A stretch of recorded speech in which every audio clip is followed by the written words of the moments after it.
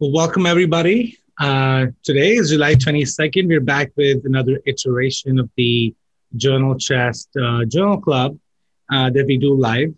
I'm really excited to be here with with my co-moderator, Dr. Divya Patel.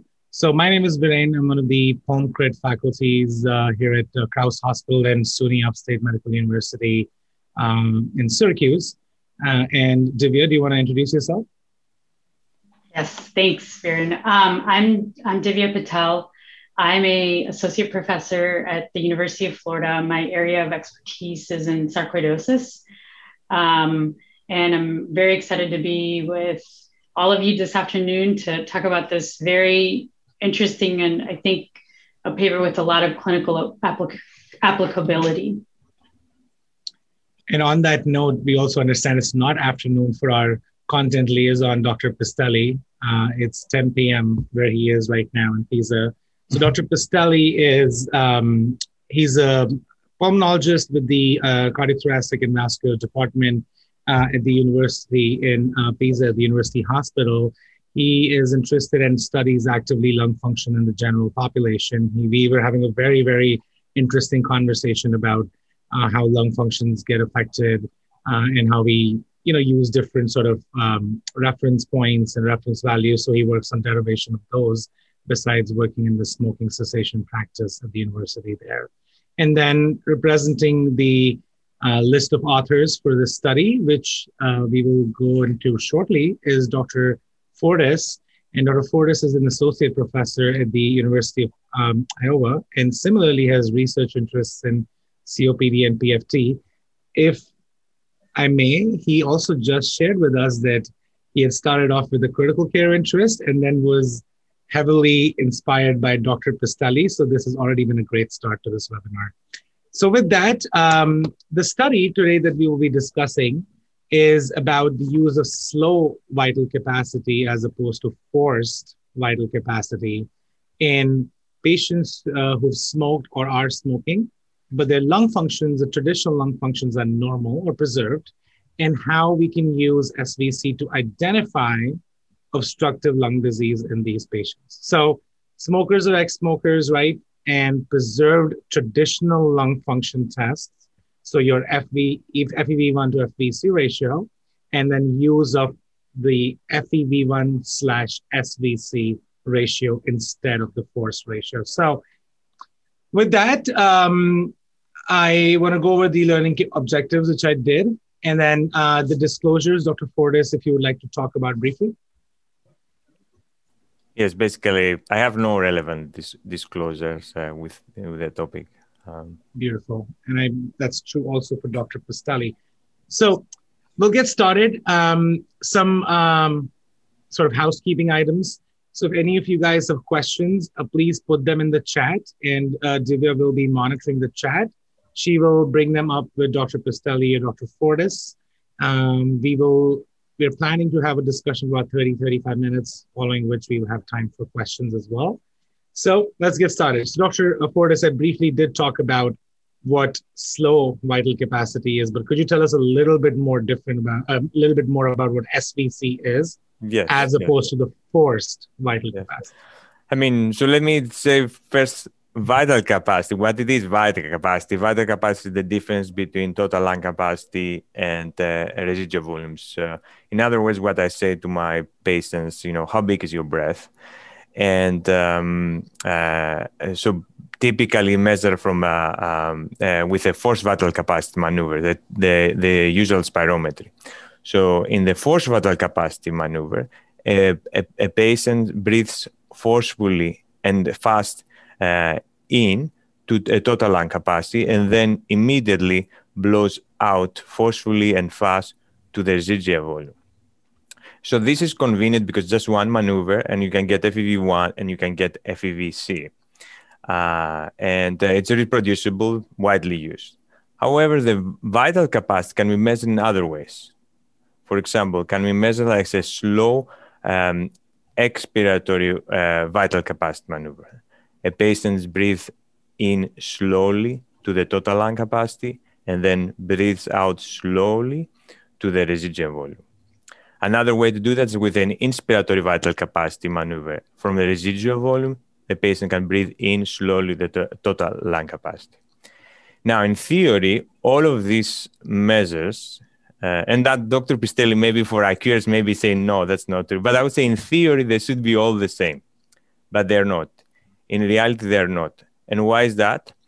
Because when you do a force fast exhale maneuver, like the FEVC, you increase intrathoracic pressure. And when you increase intrathoracic pressure, you have, like, I would say, simplify that, extrinsic compression of the airways, particularly in the small airways. And you may have collapse of the small airways and obstruction of the small airways at the end of exhalation. You may have what we call a dynamic airway collapse. And then FEVC is truncated, is small. And the problem with that is because the FEVC is small, the ratio, the FEV1 FEVC ratio, may be higher than supposed to be and maybe pseudo-normalized. And this pseudo-normalization can lead to patients underdiagnosis of obstructive lung disease. A patient that may have a small airway disease, that's everybody's talking about this day, about small airway disease. It's a silent zone that you may not be able to detect it with a regular, spirometry, may have a completely normal spirometry despite the small airway disease. So for that reason, maybe the slow vital capacity maneuver, it could be better because there's a more sensitive test. And I will bring, I will cite another study also published in CHEST a few months actually prior to our study, Saint Pierre study, and they included in their analysis data from their PFT. They have patients that have a normal FEV1 FEVC ratio and normal total lung capacity, and they categorized patients on based on the FEV1 SVC ratio, and they found that those patients that have low, or maybe I wouldn't say patients, I would say individuals, those individuals with low FEV1 SVC, they have higher rate of obstructive lung disease diagnosis per physicians compared to those that they have normal FEV1 SVC ratio. So, and that's how, we said, we thought the same thing. Maybe, the individuals with normal spirometry by the current standards, FEV1, FEVC ratio, and normal FEV1, if they have abnormal FEV1 SVC ratio, maybe they have more obstructive lung disease. And now the question is, what is obstructive lung disease? Is there any gold standard? And we use some markers, like objective markers, like CAT scan findings, like emphysema, gas trapping, PRM, small airway disease. And I can tell you a little bit more about that. Exacerbations and progressions, to COPD. You're muted. Yeah. That's perfect. I think we should segue into study design at this point. So the data that you analyzed is from the SPIROMEX, data. Yes. And so the data was collected for the SPIROMEX study prospectively.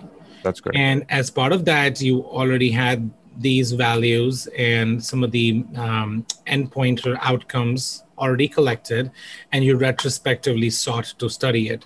So tell us, what all were the major sort of baseline characteristics you looked at the major ones, and then what were your outcomes? What were you hoping to find out about these patients? And let me, Dr. Pistelli, I thought that you wanted to say something. Yes, perhaps it should be underlined some other feature of the FEV1 SVC ratio.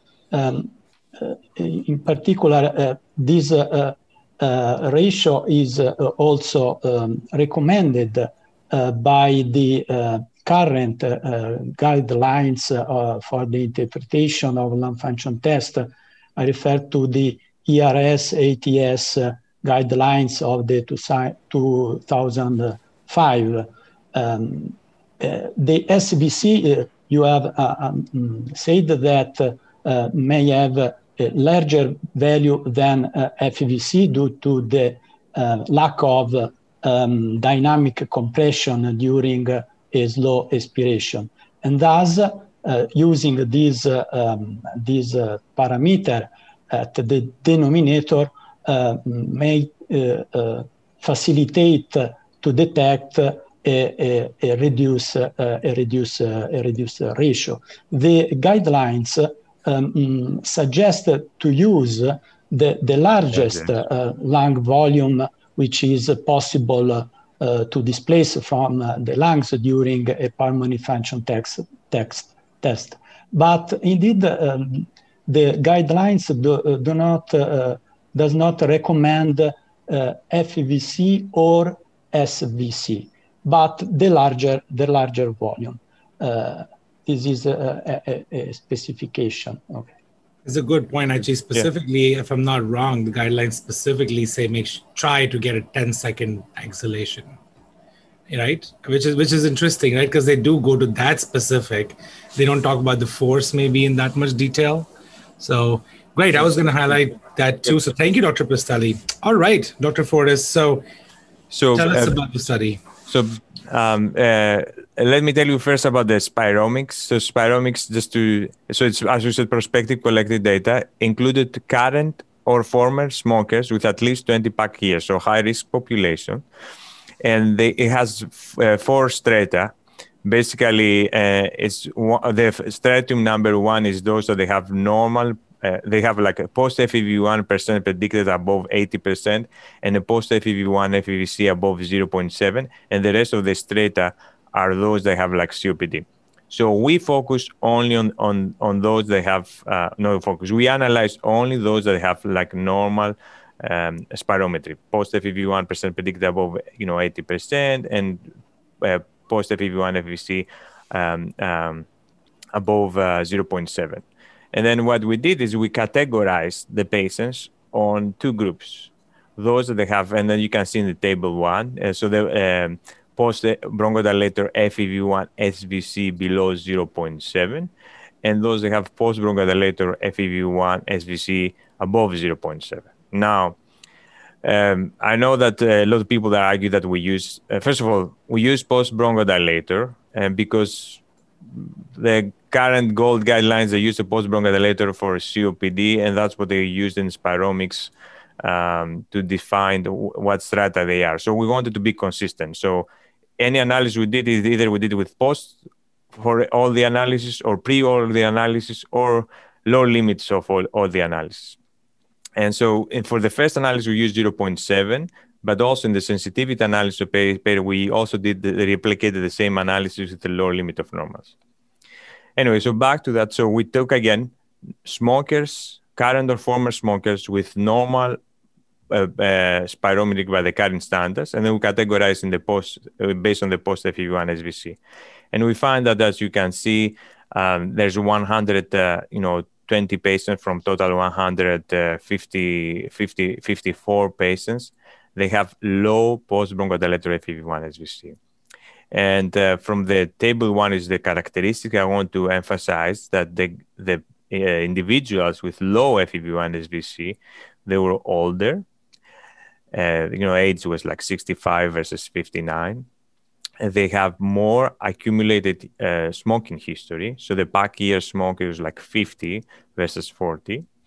And they have also, worse lung function. For example, like the pre-bronchodilator FEV1 percent predicted was 89% in the individuals with low FEV1 SVC ratio, as opposed to 94% with those with normal ratio. The same, similar with post-bronchodilator. And the other thing you can see is like there is more evidence of obstructive lung disease in the CT features. Emphysema, for example, is like 2.3%. In the group with a low FEV1 SVC ratio versus 1.5, gastritis was 12% versus 7.5, and small airway disease was like 12% versus 8%. Now, just a clarification: the emphysema is radiographical in CT. So the patient took a inspiratory maximum inhalation at the total lung capacity. They got a CAT scan and they measured hypoattenuation on that. And then the gas trapping is the hypoattenuation in the residual volume CAT scan. The PRM, parametric response mapping, is like a fancy technique that can measure non-emphysematous gas trapping due to small airway disease. So basically takes match the emphysema and the gas trapping that gets in the inspiratory and the expiratory scan, and then with a complicated algorithm, find out what's the small airway disease percentage. So that's yes. Perfect. Yes. So, yeah, Dr. Pistelli, go ahead. Yes, I would comment on this association between, which has been found between age and SVC.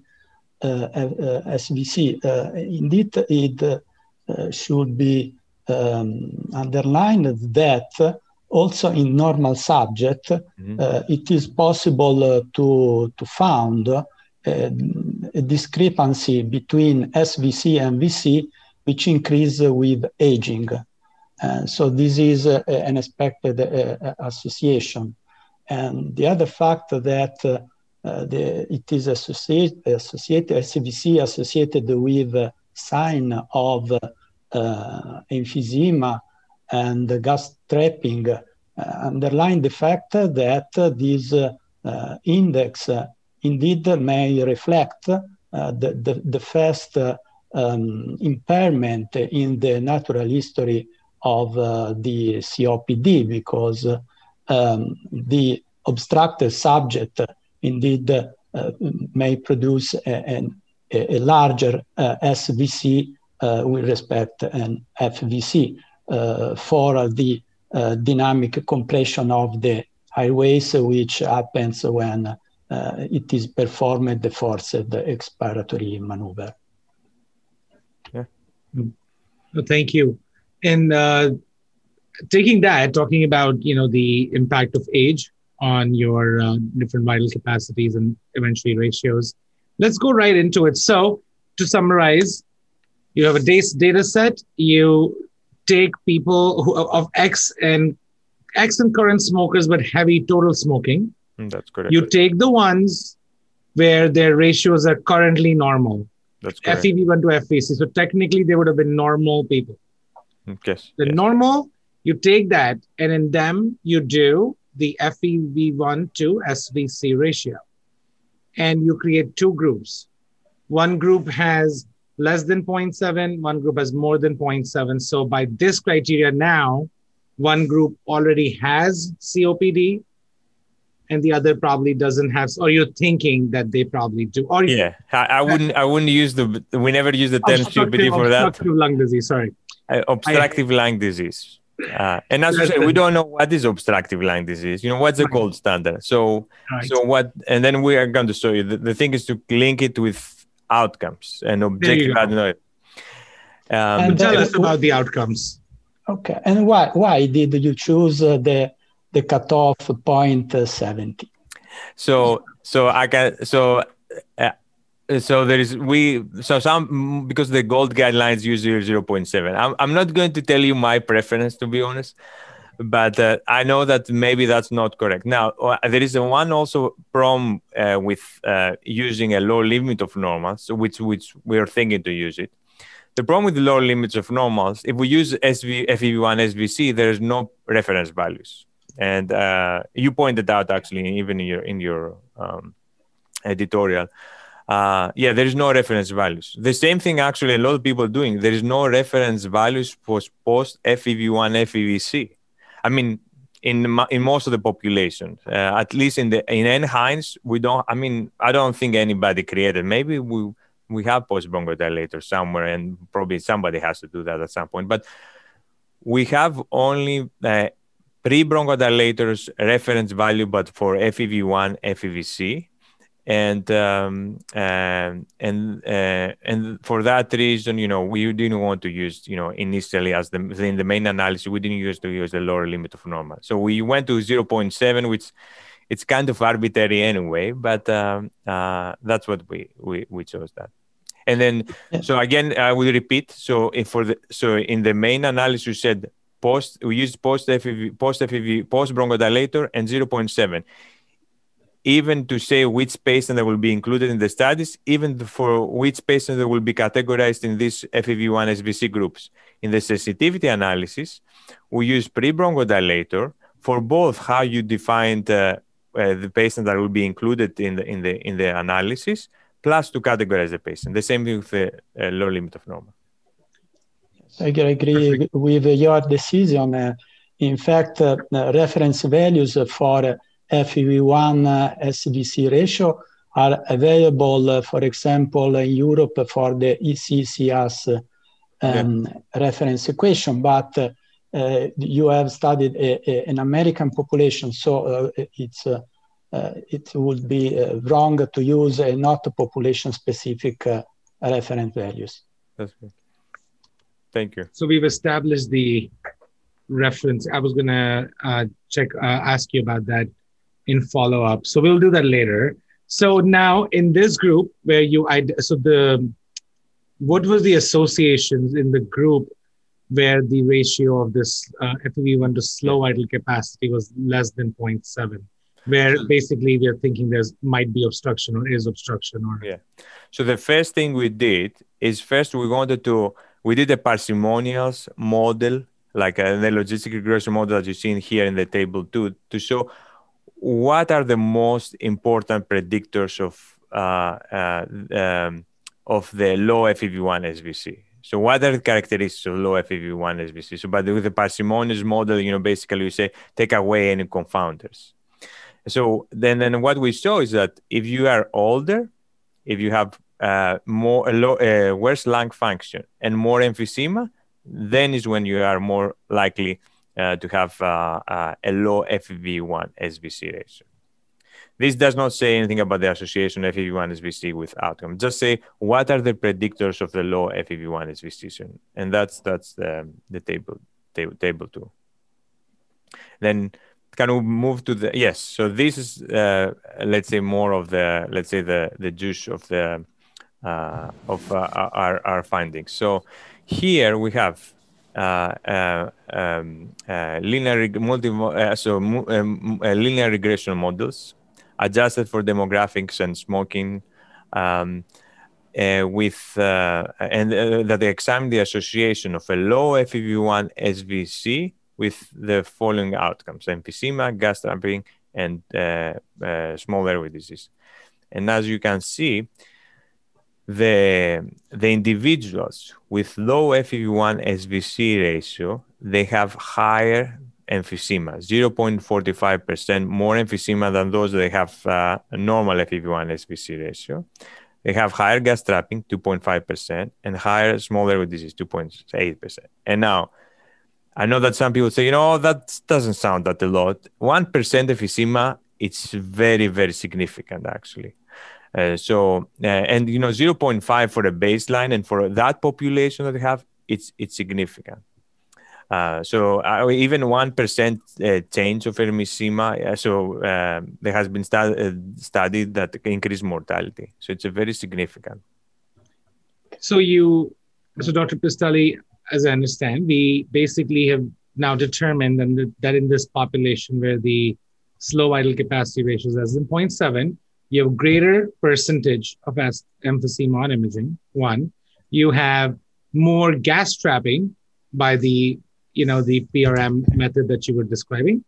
And then you also have higher small airway disease accordingly because of that parametric response. So tell us about then, you followed these patients out for how much time? What was the median follow-up time? Because that has been one of the strengths of the Respironics, data set, right? So what was your average follow-up time? So first of all, I'll tell you, just to clarify, this is spirometry at baseline, and this is CAT scan at the baseline. And then we have like a follow-up. So typical, the patients have they have a baseline visit, and then they have like 3 follow-up visits. And now we have like more spirometrics, there will be more visits, but they have 3 annual follow-up visits. So I think the follow-up average time was like 1,500 days or something like that. So like three So years. good solid 4 years Yeah. of median follow-up data. Great. So that is very important, right, in the scheme of any chronic disease. So Dr. Pistelli, maybe I'll direct this at you to start with. So it would make sense, I suppose, to study, right? Do these people who already have a compromised ratio, do they progress to 1, frank disease by traditional metrics? 2, do they start clinically expressing? And 3, do they then start also having problems such as exacerbations, right? So if you had to do the study or you had to design the study from follow-up standpoint, what would you look at? So this data came from a study which has a retrospective design. However, it's a solid result, I think, to have observed the possibility to detect the progression toward COPD in patients, smokers or ex-smokers, which have at baseline no airway obstruction as defined by the GOLD criterion. So this is a consistent, a solid result of the use of SVC instead of FVC. So Dr. Fortis, walk us through what did you find on your follow-up? Yes, so since you have like figure 1, I can tell you about the figure 1 first. So one is, as we said, we follow the serial spirometry, annual spirometry every year, and we examine what percent of the patients, how many patients they have like a COPD by the classic standard criteria, post FEV1, FVC below 0.7. And we did that also actually for the low limit of normal and the pre-bronchodilator, the same results. And then as you can see here, this is like an interval sensor analysis, kind of like the same thing as a typical Kaplan-Meier curve. It shows a COPD-free survival, and you can see the group that they have normal post-FEV1 SVC ratio, there is less chance to develop, COPD in the future. And we're talking about significant. We're talking about like 40%. I think the actual numbers like something like 40% difference. So it's a big difference. And then if you go back to the previous slide, so this is the adjusted analysis for the interval sensor regression analysis. And you can see the hazard ratio for the progression to COPD is like 3.9. It's pretty significant. It is not talking just we have a large number sample size and we just find a significant difference. The other thing we did is because some of my co-authors thought, some of the patients, they may have COPD that may bounce back to the normal spirometry, or maybe go to this preserved ratio impaired spirometry, which is abnormal spirometry with abnormal FEV1 or FVC. And that's, the current guidelines that say, you have to do more than one spirometer anyway. So we examine also the persistence of COPD. So somebody that has COPD and then persists in the follow-up spirometers, and we find the same results. Very significant association between the low FEV1 SVC and progression to persistent COPD. What were your thoughts on the? Oh, Dr. Pistelli, sorry, go ahead.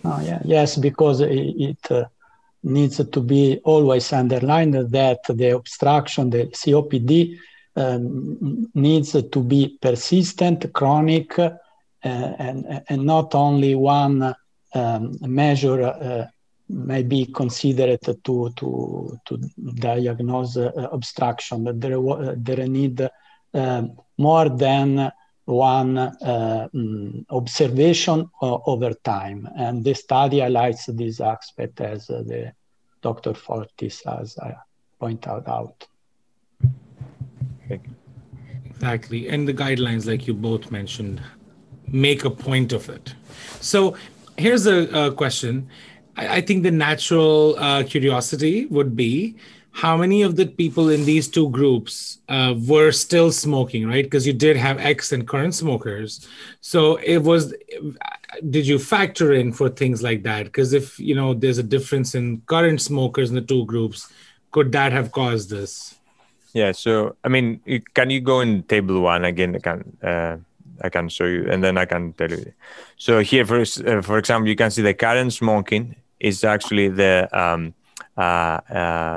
this one that says like at the baseline if the patient they were current smoker, and then you can see that less patient they were current smoking is the post-bronchodilator and the low post-bronchodilator FEV1 SVC group. Okay, which maybe sounds, I don't know, maybe counterintuitive. It doesn't sound counterintuitive to me. It's pretty common. I have seen that in many studies. So typically these patients, they have low FEV1 SVC. They probably have more symptoms. Even you cannot see that with the analysis that we have in the MMRC score and the CAT score, but they have usually more symptoms, and even will not be able to pick it up. And then for that reason, they don't smoke. Now, so for an analysis, we adjusted for current smoking status at the baseline and PAC years. We don't have a good way to do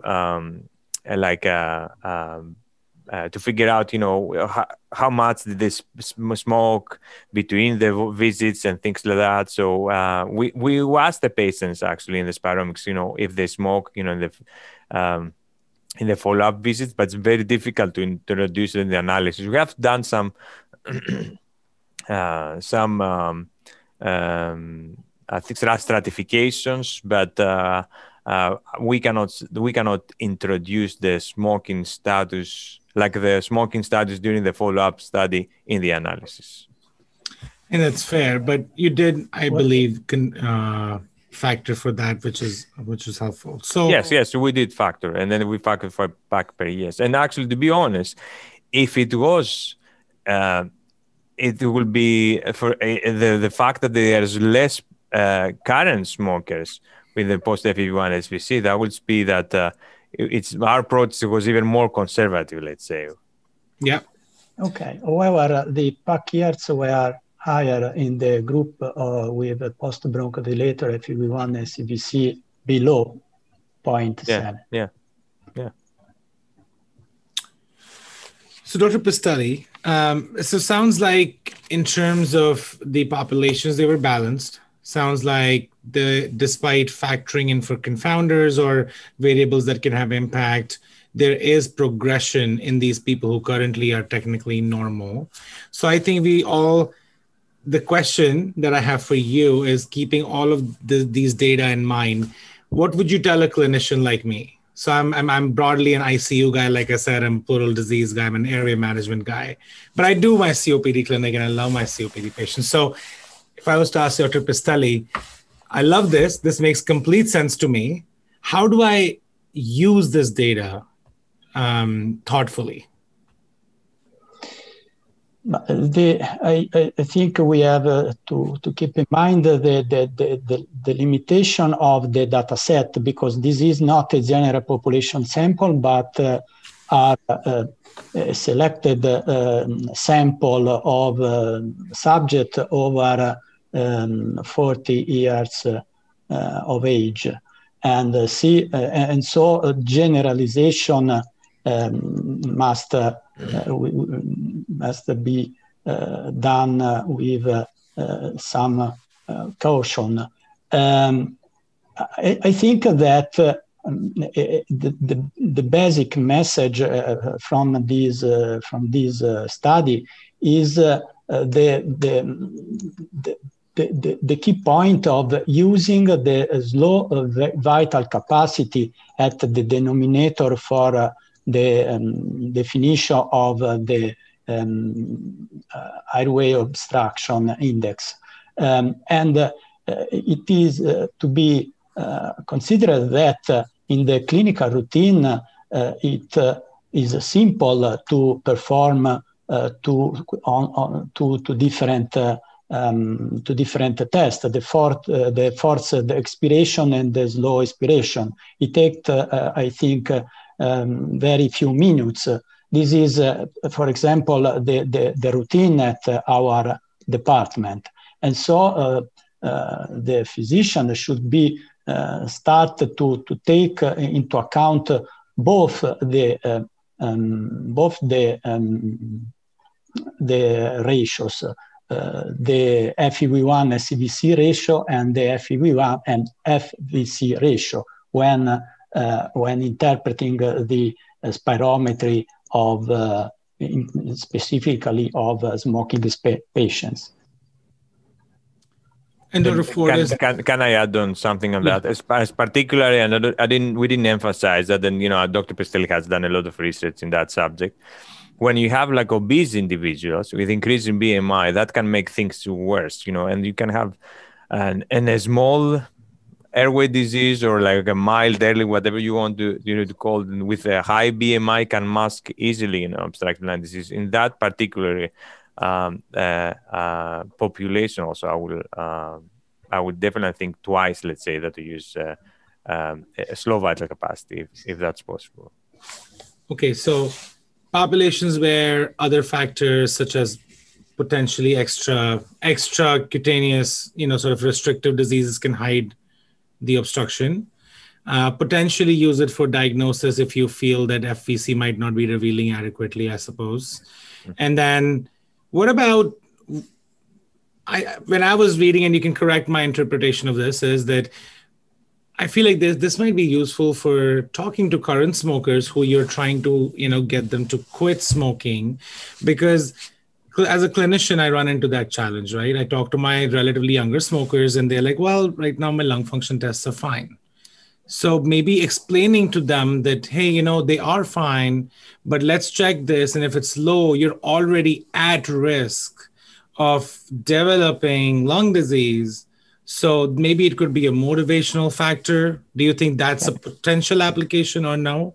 Very, very, I don't know that question for me, but that's a very good point.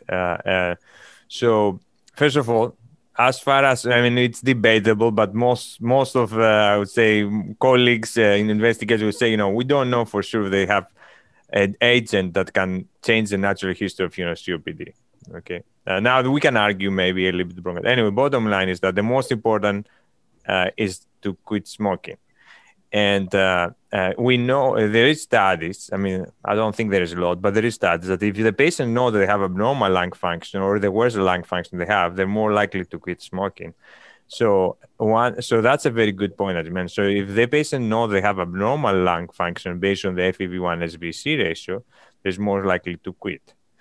The other thing we are thinking ahead, and I think a lot of investigators are looking at that, because the pharmacotherapy, maybe when we introduce pharmacotherapy in COPD, maybe it's too late sometimes. Maybe we have to find patients with small airway disease that they have normal spirometry based on the FEV1 FVC ratio to start a pharmacotherapy at the early stages, and maybe that will be beneficial. So two things they can do. The FEV1 SVC ratio can help us to identify and early obstructive lung disease and motivate the patients to quit smoking, but maybe help the research community to identify a target group for future pharmacotherapy trials. Yeah, no, this is a really great and useful discussion. I want to start out by going through the questions that the audience members have, because I think there's some nice questions here. And then, I'll save mine till the end. So the first question that an audience member asked is, could you expand more on, a little bit more on, how do you know that these changes, that these differences you're noticing between the groups are related to smoking rather than just age-related changes like senile obstructive lung disease, like lung function declining with time? They were hoping to get more discussion about that. Yeah, so we adjusted for age. That's one thing we did, and we adjusted for a smoking status and back years. Now, as we said, it's always problematic. If we don't know what happened from the baseline that we do the measurements and when they develop COPD. I mean, we have data, but we cannot really say, what's, let's say, the smoking exposure during the program. So that's actually a limitation, but I think that's every study is limited in this sort. So, but we adjusted for age and we adjusted for smoking status. That's, I would say. Yeah. Another question. I don't know. No, I think Dr. Pistelli wanted to. Oh, go ahead, Dr. Pistelli. I agree with your response. Exactly. So, Dr. Fortis, this is a question for you. One of the attendees asked if you guys did any subgroup analysis to see just effects specific in the asthma population versus the COPD, like the emphysema type COPD population. Yeah. So, to be honest, I don't remember if we ever did it. I don't think we published that, but there was no difference at the baseline. Now, echo, it's actually something that I'm really, interested. It's my another subject. I'm very interested in that. And myself, I have even for the diagnosis of asthma. This is like a self-diagnosis of asthma and the diagnosis of echo in general. We don't have a good diagnosis. We don't have a good criteria for how to diagnose echo. A lot of people use the bronchodilatory response, which is wrong because that's my opinion, at least. The bronchodilatory response cannot distinguish between COPD and asthma COPD overlap. It's very common. We have some proposal, or we have some, we have published another paper about that. But anyway, bottom line is that no, we don't. I don't know if we conducted that analysis, but there was no difference in the asthma self-reported asthma baseline.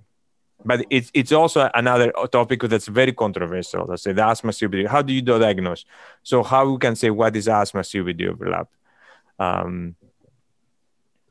Yeah. I don't remember, but if you go to table 1, there was a difference in the prevalence of asthmatic patients between the group with high or low FEV1 SVC ratio, if I remember. Can you go to the table 1? There you go. No, it was like it was 4.6 to 6.8. Okay, asthma 107. Yeah. And 19. Okay. Yeah, it's about the same. Okay. Okay, so another question that an audience member asked is, so the GOLD criteria is known to underdiagnose COPD in young people, but in this study where, there was in this study, the older age, seemed to have more obstructive lung disease and not younger ones smoking. So I guess they're asking, are you still seeing the underdiagnosis with FEV1 over FVC that you get using the GOLD criteria with FEV1 over FVC?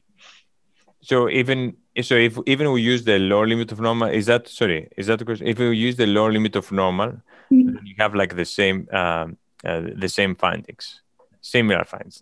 Yeah, I think you mentioned that. I think what they're trying to say is, the issues that you have with underdiagnosis in the younger population and overdiagnosis in the older population using GOLD with FEV1 over FVC, would you get the same with FEV1 over SVC? I think that's what they're trying to ask. Oh, I'm pretty sure about that. So the ratio goes down. Every ratio, either FEV1 FVC or FEV1 SVC goes down with age. Mm-hmm. And if you use the 0.7, for probably an 85-year-old, maybe that's okay. But 0.7 for me, that I'm 40-year-old, so it's actually pretty low. Yeah, so it should be the same thing. And I don't know if Dr. Pistelli agrees with that. The ideal situation would be having the reference for SVC, FEV1 SVC ratio. But when you have used the NAINS reference values, you have obtained a similar result with the fixed ratios 0.7. So in this population, which are subject with 40 years of age, we can expect to have an over estimation of airways obstruction. All right. And the last question from the audience is a little bit provocative, and I'm curious to see what you guys think. Should FVC be removed as a measure and I guess replaced with SVC? And does it still have value in light of the data that you're showing? I think this is the question that we all have. I mean, first of all, I don't know if I will remove it. I mean, we have to be, I mean, a little bit, let's say, more, let's say, cautious. But we do really, believe that's probably a better measurement. That's the reason we did the study. Still we have to overcome few obstacles, at least in the States. So we need to have FEV1 SVC reference values, and ideally we should have like a study, but I don't think it ever happened. A very long study, and you compare the one ratio versus to the other in all the populations, and then I don't know, like make an AUC curve with using an FEV1 FVC ratio and the FEV1 SVC ratio with a study that's like 30 year long or something like that, which I don't know if we never have, but that will be a way to say, okay, definitely and that will tell us, okay, if the FEV1 SVC is associated with worse outcome, maybe this is where we should go. We should use the FEV1 SVC. And sometimes this is the problem with adopted, I feel like, measures, is because remember all the studies in COPD and obstructive lung disease are done with your current sort of, measurements. So now we won't know then what to do with it. So I hear you, but it sounds like there's a niche application which we can use it, right? We don't have to get that hung up on guidelines necessarily. We can use multiple data points. So I'm very excited. I'm actually hoping to use it a little bit more about in the patients we discussed. So I can add like few, let's say, out of the box. For example, like there is another paper in chest, for example. And I don't remember, that was like a while ago. I think it was lung transplant patients, and they used the ratio SVC FVC ratio. I think we have cited or in the manuscript, and then they detect obstructive OB, bronchiolitis obliterans, from the lung transplant earlier than the reduction in the FEV1. So there is people that use it, and also we know that there is association with the SVC FVC difference and symptoms in COPD. So it is published before. You can use it. Maybe it's not in a large scale sample studies, but it is. So Dr. Fortis and Pistelli, I have a question. After I read this paper, I actually called our PFT lab director and asked, do we do this test, and like, what would it take to add it? So I was told we don't do it here at our institution, but I'm curious, like how much time commitment to get SVC data? Like, does it add a lot of to the time of the respiratory techs that are getting these studies? And in terms of cost to the patient, like, would there be a significant cost, or do you think that it should be doable relatively easily and with less resources? Dr. Pistelli, do you want to go first? I can tell you the US experience from my experience, and Dr. Pistelli can say in the US. And actually, he already said that it's easy, but I will let Dr. Pistelli to answer first, and then I can tell. Excuse me, but I have not had. Can you repeat, because I have lost the audio? Sure, no problem. What I was saying is that at my institution, we don't do the SVC study. So if I want to convince, the director of our PFT lab to get this test, like, what could I say? Usually, what their main concerns are tests that take too much time or too many resources or cost too much money. So how could I convince them that we should do this test? The basic information is that if we perform the SVC maneuver and then we can discover much more obstructed subject, we can do a benefit for this patient.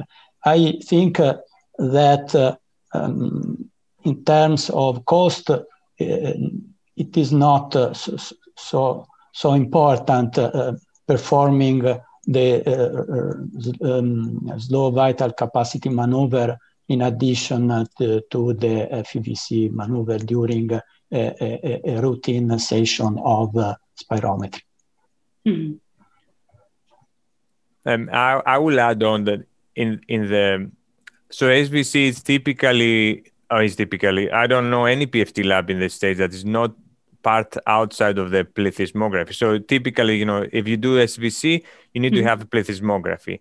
Mm-hmm. But I don't think that's necessary. And you don't have to do it. Why you have to do plethysmography? Number one. Second, there is some centers that do, for example, like, I don't know if I should, but I don't know if I should name specifically, but I can, in University of Minnesota, they do like plethysmography for every patient in the spirometry. In Mayo Clinic has published a lot of studies using, I don't remember if they use SVC, but they do plethysmography to everybody. So, yes, I know that, it takes more time, but it can be done. And the second thing is, we don't have necessarily to tie it together with the plethysmography. Maybe we can just do a slow vital capacity maneuver by itself. Mm-hmm.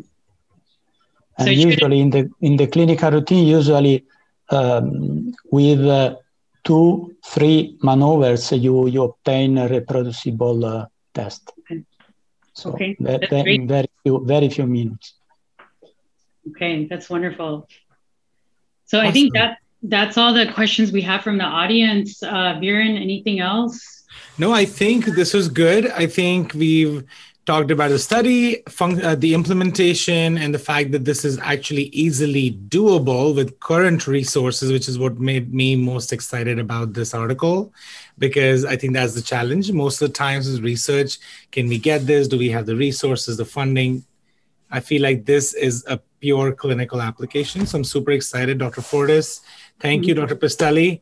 Thank you so much. And thank you for inspiring Dr. Fortis. Yes. So we can have the good science that you're both producing, okay? And have a good time. We have 5 minutes return to the day, which is always a great thing. And keep contributing to the journal. And we will see everybody next month, okay? Bye-bye. Thank you so much. Thank you. Bye.